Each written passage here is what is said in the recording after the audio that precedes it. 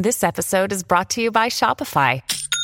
Forget the frustration of picking commerce platforms when you switch your business to Shopify, the global commerce platform that supercharges your selling wherever you sell. With Shopify, you'll harness the same intuitive features, trusted apps, and powerful analytics used by the world's leading brands. Sign up today for your $1 per month trial period at shopify.com/tech, all lowercase. That's shopify.com/tech.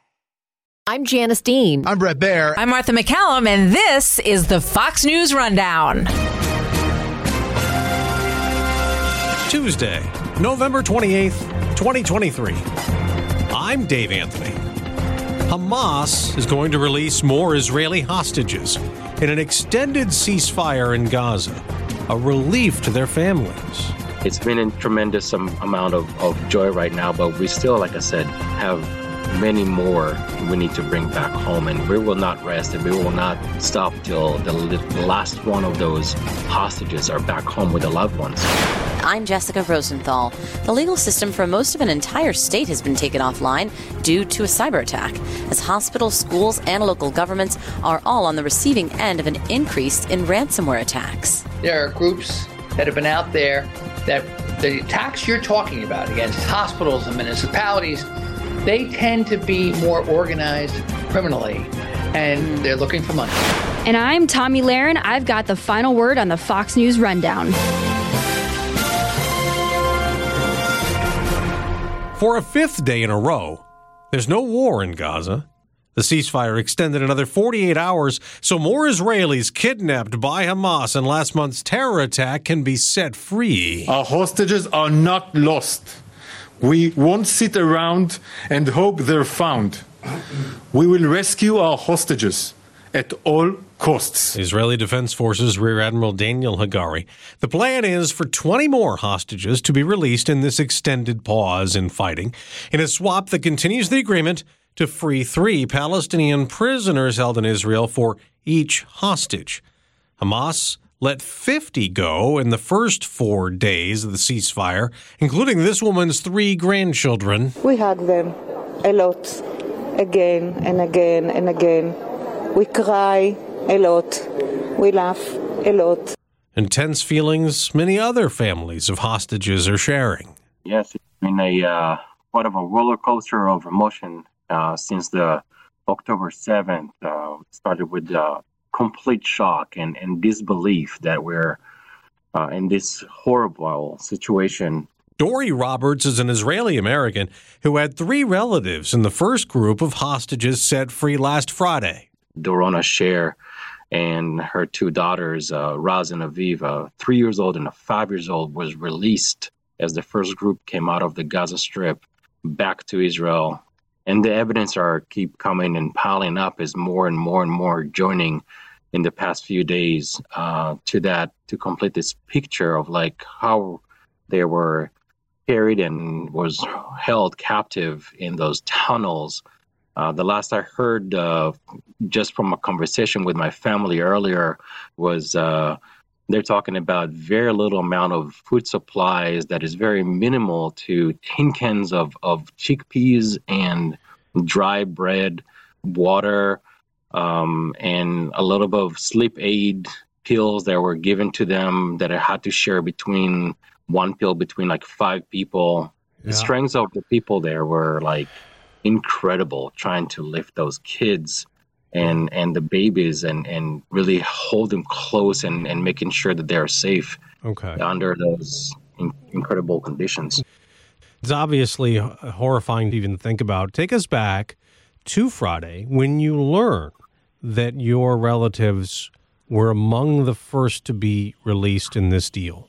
I have personally waited till I actually got the final word from the Israeli government and the IDF that they finally crossed the border and they were able to match the names on the list to the people in the first group. Only then I was able to finally take a moment and be very, very thankful, and all the emotions and everything just kind of came out. My heart started beating really fast, kind of like from excitement. That followed by like a huge amount of messages from all around the world, relatives, family, friends, community members, leaders, who reached out saying they're very relieved. So it kind of gave me the impression that we celebrated as a nation, as a big community, very wide spread community around the world. We were able to finally breathe. And I'm very, very excited that we've seen so far a pretty consistent flow of people coming back from the Gaza Strip back to us. And it's been a tremendous amount of joy right now, but we still, like I said, have many more we need to bring back home, and we will not rest and we will not stop till the last one of those hostages are back home with the loved ones. It's got to be hard to even process. Have you spoken to your cousin? I know the girls are very young. Have you spoken? I have spoken to her husband. I've spoken to her sister. They're giving me updates a little bit at a time of what they can say. This is where I'm getting the news from. There's a close family. We decided to give them the respect and try to really give them the space to be together. We still have over 150 people that are held hostages, the men amongst them, the soldiers. I have still 2 family members I consider as a family, which is my late Aunt Efrat Cuts partner for the past 20 years. Gadi Moses is held. He's 79 years old. He's an incredible, strong person, a man of the land, really. Like, he speaks almost fluent Arabic, and he's been held since October 7th. His ex-wife was released a couple of days ago as well. So I'm very excited and thrilled for his close family and loved ones, but we're still waiting for his return, the same as Ravid Cuts. He's a half cousin of mine. I remember him since I was a child, and we spent many summers together, precious memories from my childhood. He was part of it. So he is a 51 years old. He's got 3 kids and a 6 months old baby at home waiting for his return. He was part of the emergency team response from Nir Oz, from the kibbutz Nir Oz, that were assigned to hold the kibbutz safe, and they faced about 250 militants, terrorists from the Hamas, who attacked and penetrated the kibbutz that day and destroyed everything in their path. Yeah, and obviously they took him hostage. You referenced your aunt.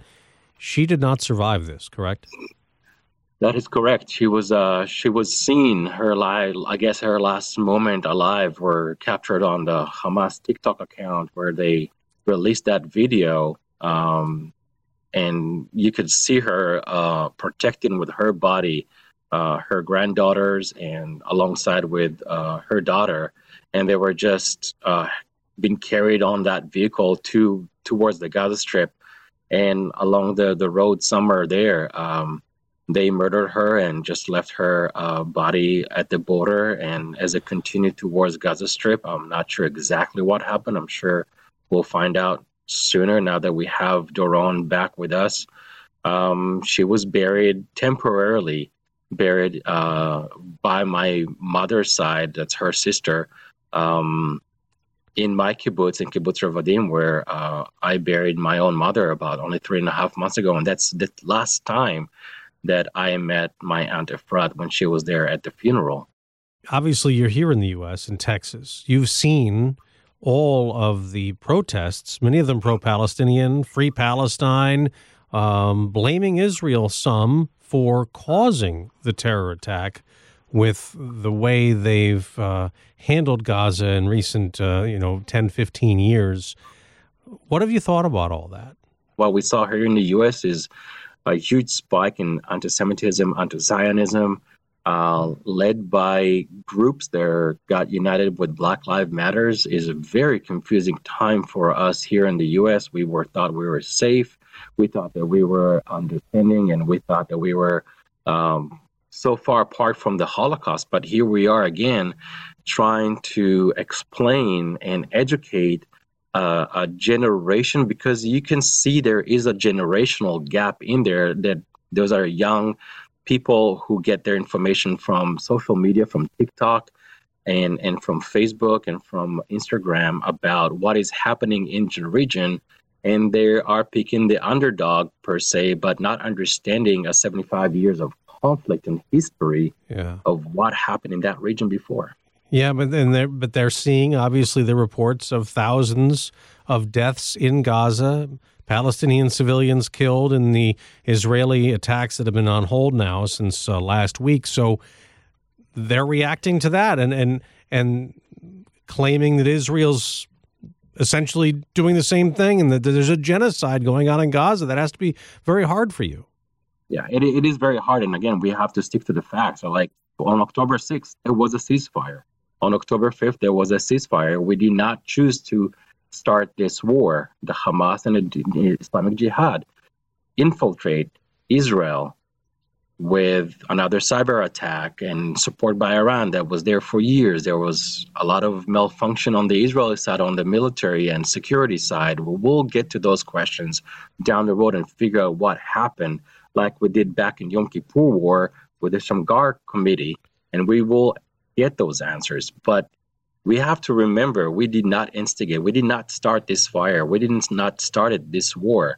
We were reacting to the most deadliest day in the history of the Jewish nation since the Holocaust.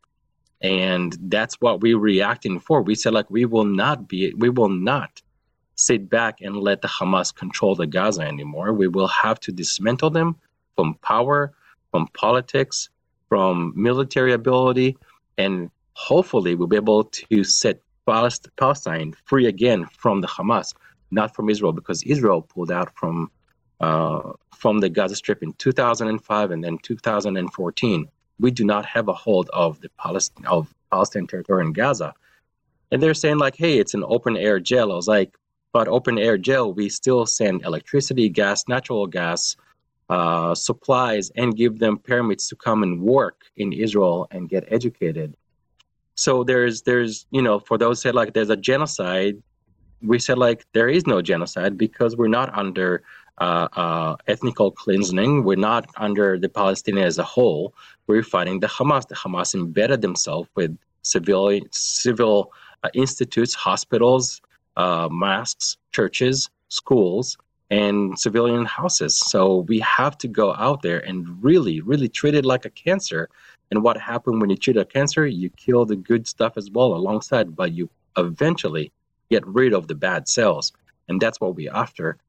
You will go back to Israel at some point, right? You're going to want to see your family, the girls and all that. But when do you think you could go? I'm planning a trip, hopefully early next year, after the holidays, to get reunited with my family, to go and mourn and grieve the loss of my aunt and all the loved ones we lost on October 7th. Even if the war is still going on? I mean, it's paused now, but assuming that it's back on at some point? Even if the war is still going on, I just talked to my brothers and sisters, and they say it's been pretty quiet, but now we're in a ceasefire. It's been pretty quiet, and it feels like it's safe. Kids are back to school in Israel. Life is still hard. There's still a lot of people in reserves, and so the economy is still struggling. But I hope that by early next year, we will see a different outcome, and the war will be hopefully concluded, this conflict, and people will be able to sit down on the negotiation tables, and we'll figure out the future of Gaza Strip. Dory Roberts, congratulations on your family members who've been released. We wish you the best on those still held, and our condolences to the loss of your aunt from the attack back in October. And we thank you very much for joining us. Thank you so much for having me today on your show.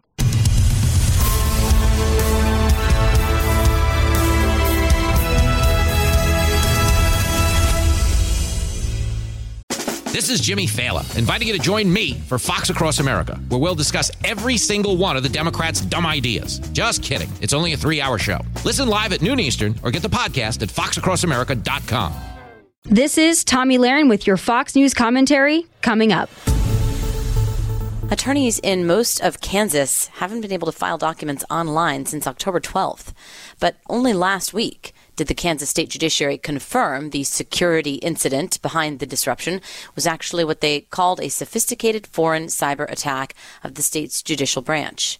Attorney Tyler Garretson told Fox 4 KC it's not just criminal case information that could have been taken. All of that information that you provide when you get married, that information is contained within that information management system. Every divorce case, every document filed within that divorce case. A specific type of cyber attack called ransomware attacks, in which cyber criminals demand money, have been increasing specifically on schools, hospitals, and municipalities. Ransomware is costing the global economy $8.7 trillion a year. That was the figure for last year, for 2022, $8.7 trillion. At a recent discussion with the Council on Foreign Relations, Deputy National Security Advisor for Cyber and Emerging Tech, Ann Neuberger, noted the disruption on top of the costs. We've had, in this country alone, we've had hospitals turn away ambulances for days because of disruptions of their electronic medical records. We've had critical manufacturing lines disrupted. Clorox announced a recent significant cost to operations, as well as, of course, schools in various states. She noted that larger critical infrastructure might not be experiencing what hospitals, schools, and other smaller agencies are right now. There was a big critical infrastructure attack in May of 2021 on Colonial Pipeline, after which President Biden said he'd asked Russia's President Vladimir Putin how he would feel if a ransomware attack took out pipelines in your oil fields. Colonial's lines carry oil and jet fuel from Houston to the southeast. President Putin pointed to the activity and said, "This is criminal. It's criminal activity. Let's have our law enforcement talk about it." And the president's response was, well, we've signed up to a set of international norms, which are countries do not disrupt critical infrastructure in those other countries. And whether it's your government or whether it's a criminal operating out of your country, if it's operating out of your country, you're accountable for that. As for the increasing attacks right now, whether you run a hospital or just like to post details on social media, we should all probably be more careful online. So it used to be that people a long time ago would take a gun and stick somebody up and steal their wallet. Michael Bilboni once served as Deputy Public Safety Secretary for the state of New York and is now the President and Managing Director of Redland Strategies. And that, of course, then morphed into a lot of other things like financial crimes, whether it was insurance fraud. And this has really been an evolution when it comes to crime, because financial crimes were easier than physical crimes in terms of risk and in terms of getting caught. Well, this has now evolved to cyber. Cyber is ubiquitous. It doesn't take a lot of money to get set up. Matter of fact, if you go on the dark web, you can actually find programs, malware as a service. And the challenge there is that anybody can do this. Obviously, the international actors, especially if you're state sponsored, we know that the nation of China has a whole unit that is devoted to hacking, as does Russia. So we know that this is big business for them. I was reading the Justice Department unveiled indictments against 9 Russians in September for ransomware attacks using a variant of something called TrickBot malware. I wonder if that's what you're referring to when you talk about, that you can go on the dark web and just find this that easily. I know TrickBot was taken down, but are most of these attacks then coming from Russia, with Russians using something like TrickBot or a variant of it? It's from all over the world. You've had from Southeast Asia. Matter of fact, there is, when I used to work for I was a trustee in the New York Power Authority, we would set up in the Security Operations Center a flow chart that would give you where the attacks were coming from into the United States. And they would almost predominantly come from the Southeast Asia, Russia, China area. So that's where a lot of these are launched. But in terms of the platforms that they use, I see there are kind of 3 different groups. One is the individual actor who just, this includes, by the way, high school kids, and these are kids. Then there is the group that are the professional criminals who create these networks and these different attacks. And then, of course, you have the nation state sponsored attacks themselves. And what we've seen, by the way, is we saw when Russia engaged in the Ukrainian war, they perpetrated a massive cyber attack on the Ukrainian cyber assets.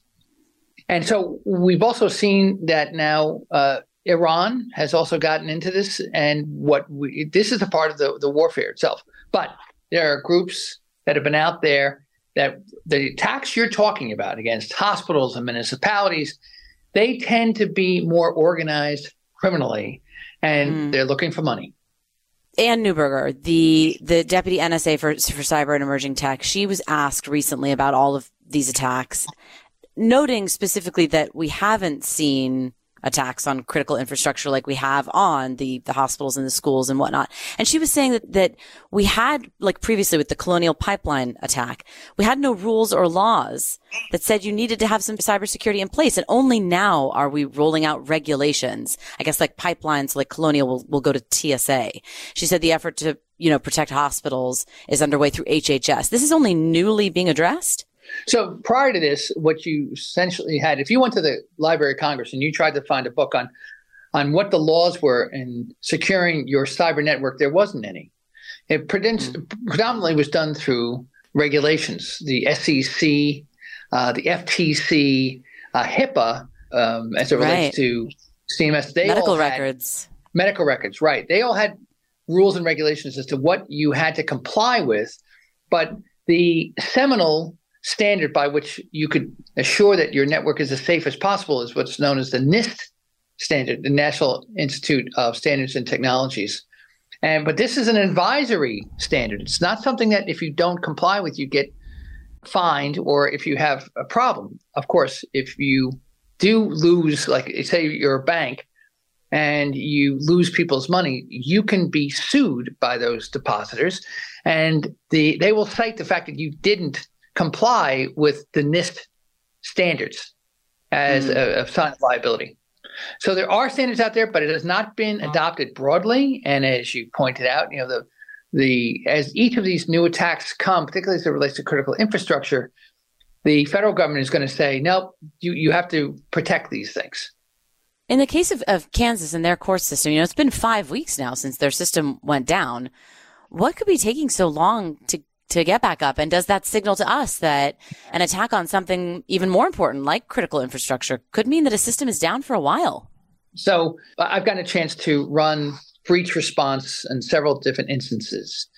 And what you realize is that, first of all, there is no flag that goes up and says you're under attack.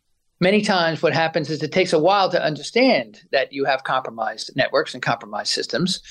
Suddenly it's a latency in terms of operations, or some people notice that there's data missing, or they have data fields that now suddenly are not appearing where they should be appearing, and those people moving them around.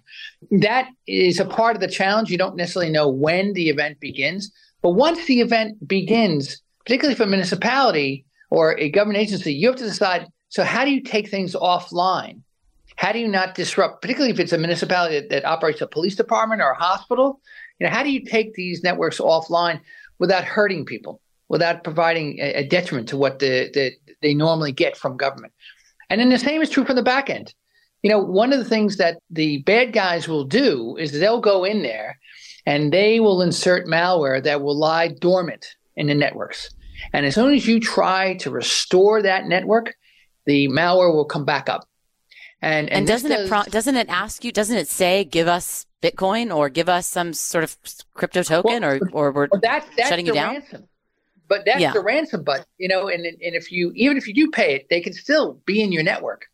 Sure. And therefore, the safe and secure restoration is a real problem, especially if you haven't protected your backup data, which a lot of people don't do. Backup restoration from backup is not a simple thing, because you got to make sure that it is untainted and uncorrupted. So it will take time, especially if you're dealing with personally identifiable information, if you're dealing with health records, if you're dealing with, like the case in Kansas, you had the domestic relations, right? You had the orders of protection. Well, you don't want that kind of information, the address of a victim, to go out so that it can be sold on the dark web, which typically is what happens with that sensitive data. Earlier this year, the Minneapolis Public Schools, they refused to pay a ransom in a ransomware attack, and all the student information ended up online, including like stories from students who were telling counselors about abuse and trauma and bedwetting they'd experienced. When a hacker sells this data, who's buying it? Where's it getting posted? To the point where it comes full circle, where you're reading about your own self, online somewhere. So I recently have had some instructions on what happens in the dark web, and it is truly frightening to see the kind of things that are on the dark web. It's the most debased, most perverse, everything from hiring a hitman to also getting malware, but also child pornography. Terrible, terrible things are resident on the dark web. And so you have criminals and nation-state actors who go on those sites that are contained within the dark web, and they will purchase this information. Why would they want to know about a person's, criminal record or about their personal history? Well, maybe down the line they go and they extort the individual. Maybe it's something that they sell to periodicals or magazines that truck in those types of personal stories. It's unknown whether or not this is something that is the main point, the main focus. But we know this: if you don't pay, you can still have a problem. But then again, the Justice Department says don't pay, particularly for municipalities. They say do not pay. You're not authorized to do that. You can't use taxpayer dollars to do that. So there's still a big quandary for municipalities. Well, it sounds like there's this agreement among 50 countries, like not to pay ransomware anymore. That was according to Ann Neuberger 1 week before this International Counter Ransomware Initiative event. Is that go through? I mean, it sounds like that would be pretty complicated for all these countries to adhere to that. Well, true. And what's the enforcement? So in other words, you side with an accord that basically says we're not going to pay ransomware, and then the country pays ransomware. Then what? What's the penalty? But the Justice Department in the United States has been very clear: don't pay. So it sounds like we all have to do a better job of protecting ourselves. Like, the hospitals, municipalities, the schools have to pay more for cybersecurity? Do I as an individual have to do more to protect myself, or is it kind of too late? Is all this stuff out there? Well, I think that what is really important is that there's personal cyber hygiene. Years ago, the FBI warned that people never update their home routers. Now, home router, who really thinks about that? But that's one of the key things that you can do, especially now with a distributed workforce where you're working from home at least a couple of days a week. That's a critical step that you can do. The other thing that you have to do is pay attention to what goes on in cyberspace with your information, and everything from phishing attacks. If you just understand that your financial institutions will never ask you to provide financial data or identifying information without contacting you in person. Just not going to happen, or sending you a letter. And it's always easy to say to somebody who says, you've been breached, says, okay, send me a letter with the details and then with a phone number so I can contact you, and do it overnight.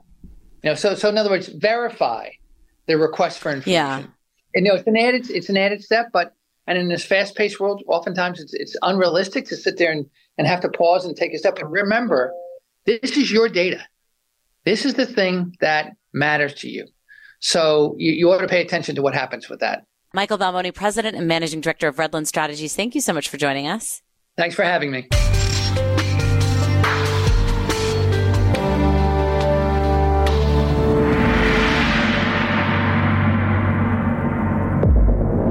Gianna Gelosi with your Fox True Crime Minute. A double amputee Olympic runner granted parole 10 years after shooting his girlfriend through a bathroom door in his South Africa home. Oscar Pistorius is going to be getting out of prison January 5th, 2024, according to the Department of Corrections. Pistorius had been sentenced to 13 years and 5 months in prison for the 2013 Valentine's Day killing of his girlfriend, model Reva Steenkamp. The 37-year-old, nicknamed the Blade Runner, was at the height of his fame when he shot his girlfriend through the bathroom door in the middle of the night, testifying at his murder trial that it was a mistake and he thought she was an intruder.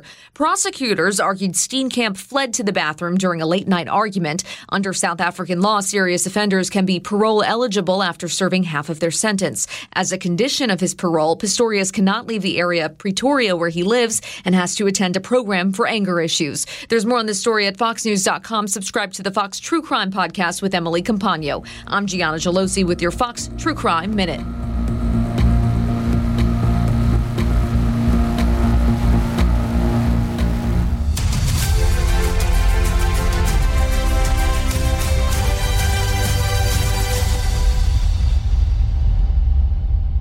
Hi, everybody. It's Brian Kilmeade. I want you to join me weekdays at 9 a.m. East as we break down the biggest stories of the day with some of the biggest newsmakers and, of course, what you think. Listen live or get the podcast now at BrianKilmeadShow.com. Subscribe to this podcast at FoxNewsPodcasts.com. It's time for your Fox News commentary. Tommy Lahren. What's on your mind? Mitt Romney is the textbook definition of a rhino, so it's not the least bit shocking that he declared in a CBS interview he'd vote for a Democrat over Trump or Vivek Ramaswamy. He noted he'd support any of the other Republican presidential candidates, but that a Democrat would be an upgrade over Donald Trump. This harkens back to 2016 and the Never Trump wave of rhinos who vowed to vote for Hillary Clinton or a third party over Trump. Many of these folks ended up sucking up to Trump after he won, only to turn on him once again. Mitt Romney is the ringleader of that pathetic circus. It's not a coincidence Romney isn't seeking re-election. Any support the Utah Dem Republican had has dissipated almost entirely. I've said it before, but I'll say it again. The R behind Romney is nothing more than a Halloween costume at this point, so I say this with love. Bye-bye, Mittens. You will not be missed. I'm Tommy Lahren, and you can watch my show Tommy Lahren is Fearless at Outkick.com. You've been listening to the Fox News Rundown. And now, stay up to date by subscribing to this podcast at foxnewspodcasts.com. Listen ad-free on Fox News Podcasts Plus on Apple Podcasts. And Prime members can listen to the show ad-free on Amazon Music. And for up-to-the-minute news, go to foxnews.com. From the Fox News Podcasts Network. I'm Ben Domenech, Fox News contributor and editor of the Transom.com daily newsletter, and I'm inviting you to join a conversation every week. It's the Ben Domenech Podcast. Subscribe and listen now by going to foxnewspodcasts.com. From the Fox News Podcasts Network, subscribe and listen to the Trey Gowdy Podcast. Former federal prosecutor and 4-term U.S. Congressman from South Carolina brings you a one-of-a-kind podcast. Subscribe and listen now by going to foxnewspodcasts.com.